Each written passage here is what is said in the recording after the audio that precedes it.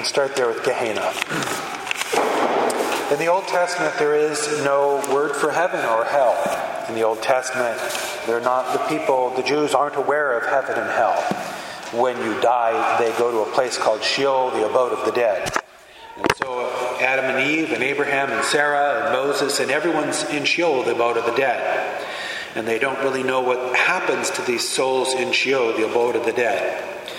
When Jesus dies on Calvary, he descends into the dead. When we say in the Apostles' Creed, he descended into hell, or he descended into the dead, we're referring to Sheol, that he descended into Sheol, and he freed all of these people who could now go to heaven, or those for hell off to hell. So Jesus is using this word Gehenna because there's no word for hell yet, and so he's painting this picture about this place of everlasting torment. And Gehenna is the city dump for the city of Jerusalem. It's down in this valley off the back side of the city, and this is where not only you throw your refuse and garbage, but this is where the corpse of animals are thrown, and even human corpses are thrown there, people who are not buried. And so it's this incredibly smelly place. It's a place of worms, as Jesus says, and there's always kind of an ether cloud or steam rising from all of these corpses and things down there, etc. If you go to Jerusalem today, you can go to Gehenna, and there are still those worms. There are these great big black centipede-like worms. Biologists don't understand what they're eating, that they would continue to live there like they do. They seem to be everywhere, crawling out of the earth and out of the walls of this valley. So Jesus is saying there's this thing in everlasting life, like Gehenna, where the worm does not die and the fire is not quenched, and you'll smolder and suffer there for eternity for your sins. All right, so this is new to them. They're like, whoa, we're going to suffer in the next life for our sins? And Jesus will talk about the road to perdition being wide and broad, and he brings up a manifestation of hell multiple times. What's interesting about this is Jesus doesn't say, if you sin in this life, you'll be punished in this life. He makes no mention of any consequences for our sins in this life. The consequences that he's saying are for our sins are in the next life. For God sees all and knows all, and with God there is perfect justice. And praise God that there is, because in all of human history, the vast majority of murderers have gotten away with murder. Cain murders Abel. He didn't experience a death sentence for it. He didn't even go to jail for it. He was cast out. But think of all the people down through the ages who have been murdered. The vast majority of the people who did it got away with it. All the women who have been sexually assaulted, those guys, the vast majority have gotten away with it and will to the end of the world.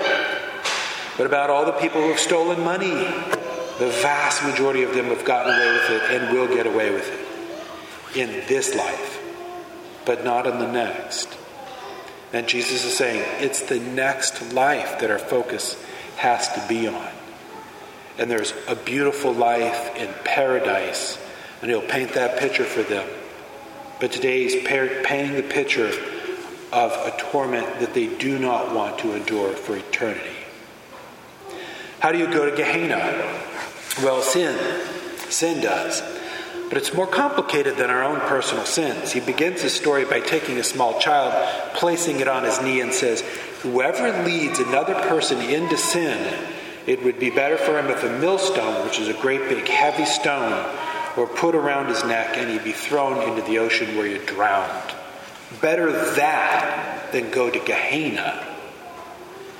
Well, begs this question, do my sins cause other people to sin? And the answer is yes. It's surprisingly yes. We think, well, wait a minute. I was looking at porn. Nobody knew I was looking at porn. I mean, what the heck? I mean, that's just between me. I mean, that's not harming anyone. It's harming the people who are producing porn, who are dependent upon you looking at it. And if you didn't look at it, they wouldn't be producing it and they wouldn't be going to hell. Then, of course, there's then what does viewing porn do to me? Well, it stunts my relationships with other people, my wife. As a single man, I have a hard time relating to women because I'm looking at this, and then I'm closing in on myself. I feel guilty. I'm not going to Mass now. You can see how this thing has real consequences. But in the moment you're thinking nobody knows, there are no consequences. There are, even in this life, let alone the next. But these consequences are ongoing, aren't they? Every one of our sins has consequences that lead other people into sins. For example, I just tell little white lies. Really? Believe me, if you're married, your spouse knows you tell little white lies. And they probably will too, because you do. Because of your example. And now you've just led somebody else into sin. How about too much time on the TV or the internet? Say, well, whatever, I'm just relaxing and da-da-da. And there's a place for relaxing, and we need relaxing. Not necessarily TV or internet, but we need to relax and downtime. But when we're spending too much time, then we're not meeting our responsibilities, which is meaning that our spouse or our kids or the people at work who are depending upon us meeting our responsibilities not being met. Now they're becoming resentful, and they're entering into their own sin because of our neglect. When we speak ill of other people, we complain about other people, blah, blah, blah. Don't other people join in? Maybe they're not going to speak ill about that person, but they've got somebody that they want to speak ill about, and now you've just invited them to do the same. When we don't attend Mass, I just don't want to go to Mass. It only affects me. No, it doesn't. It's such a bad example for our spouse and our kids and our siblings and everyone else. You don't go to Mass, it means that you've just given somebody else permission not to go to Mass. There is no sin that we can do that doesn't affect other people in a terrible way.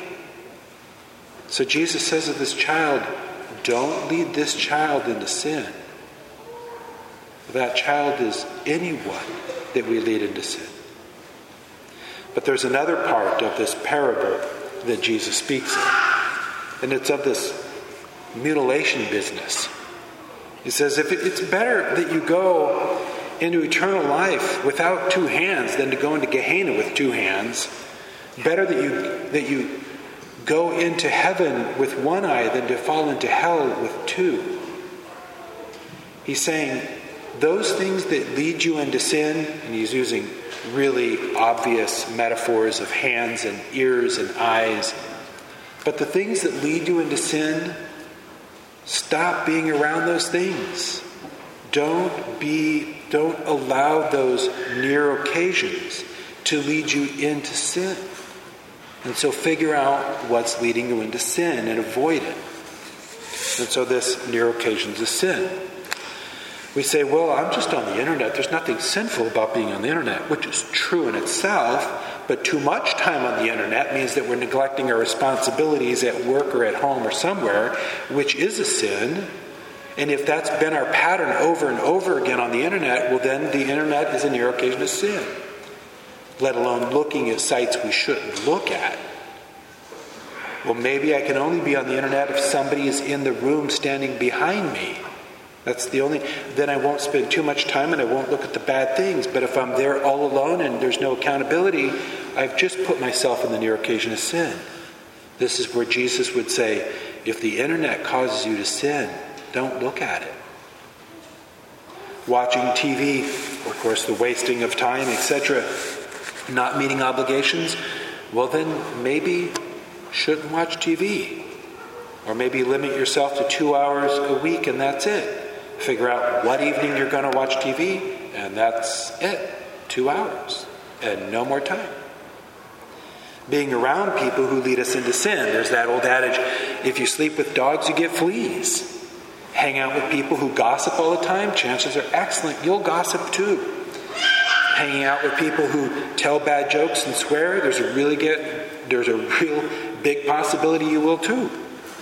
Out of the 3,000 confessions I hear a year, 17 years of being a priest, I can't tell you how many construction worker guys say, I swear on the job because everyone does. Drinking too much, this person drinks too much, well, I drink too much when I'm with them. Young couples kind of dating and whatnot, and then they fall into fornication. They know now that if they're together alone, they'll fall into fornication. So no more being alone together until you're married. These are these kind of analogies that Jesus speaks of when he says, if your right hand causes you to sin, cut it off.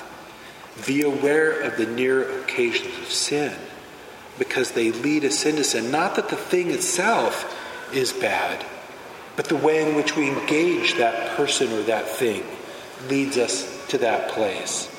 So we need to become very aware of what leads me into sin and to avoid it. And then to be very aware that my sins set bad example for others to engage in sin too. There's a whole other side of this that Jesus doesn't raise here. But I'll raise it for us because I think it's just as helpful in helping us to be good Christians. And it's to recognize that our goodness causes others to be good too. And that being in the near occasion of goodness leads us into goodness as well. So, for example, when you go to Mass, doesn't that set good example for your spouse and your children and your parents and your siblings and your neighbors? Sure it does. Even if they don't go, they think, well, she's going, maybe I should go. No, I'm not going to go, and I resent that she even goes. Good that you're disturbing his conscience. It should be disturbed. It's doing good for him. When you pray and others see you pray and they know you pray, doesn't that help them? Not only the grace of the prayers help them, but that example helps them. When you're going to confession, doesn't that set good example for others to think about going to confession too? Having their sins removed? When we're temperate, when we're patient, when we're kind, when we're courageous, persevering, when we're hardworking and diligent, don't all those things set good example for other people to emulate? They do. They do. So being good leads others into goodness, and being evil leads other people into evil. We're connected, and there's no way around it. And the near occasions that give rise to goodness. If I'm going to be a man of prayer, then I need to have some silence in my life. Because if it's all screens going on and noise going on, and then suddenly that stops and I'm supposed to pray, I can't concentrate. So I need some silence in my life. I need to drive my car around with the radio off. I need to walk in the house and not turn the TV on. Let there be silence. Let there be stillness, because that creates the near occasion of being able to think about God. Think with clarity about my day and my life and what I'm doing. Silence and stillness creates the near occasion of goodness. If I go to daily Mass, doesn't that create the near occasion for me to become a better person? The grace of that Mass, the sacrifice of being here at 7 a.m. in the morning? What about the near occasion of spiritual reading? If I were to have spiritual reading in my life every day, wouldn't that give rise to me becoming a much better, holier human being? But I've got to create that occasion. And it goes on and on and on with these ways in which, both for good or for ill, we influence other people. And we can either create the occasions that lead to ill or the occasions that lead to good. But those choices are ours to make, and by the grace of God, God will help us to make them if we'll try. So Jesus doesn't come to earth to save himself. He's God. He's already saved. He came to earth to save you and me. And that's what he wants us to do too. So it's not enough that he's teaching the apostles how they can save their soul. He's teaching the apostles how they can save their soul and other souls too. And that's what Jesus wants us to learn. Is that our actions, no matter what they are either going to help or hurt other people, get either to heaven or to Gehenna, And he doesn't want us to go to Gehenna. He wants us all in heaven. So don't tie millstones around people's necks. Do your best to overcome your sins because they're causing other people to sin.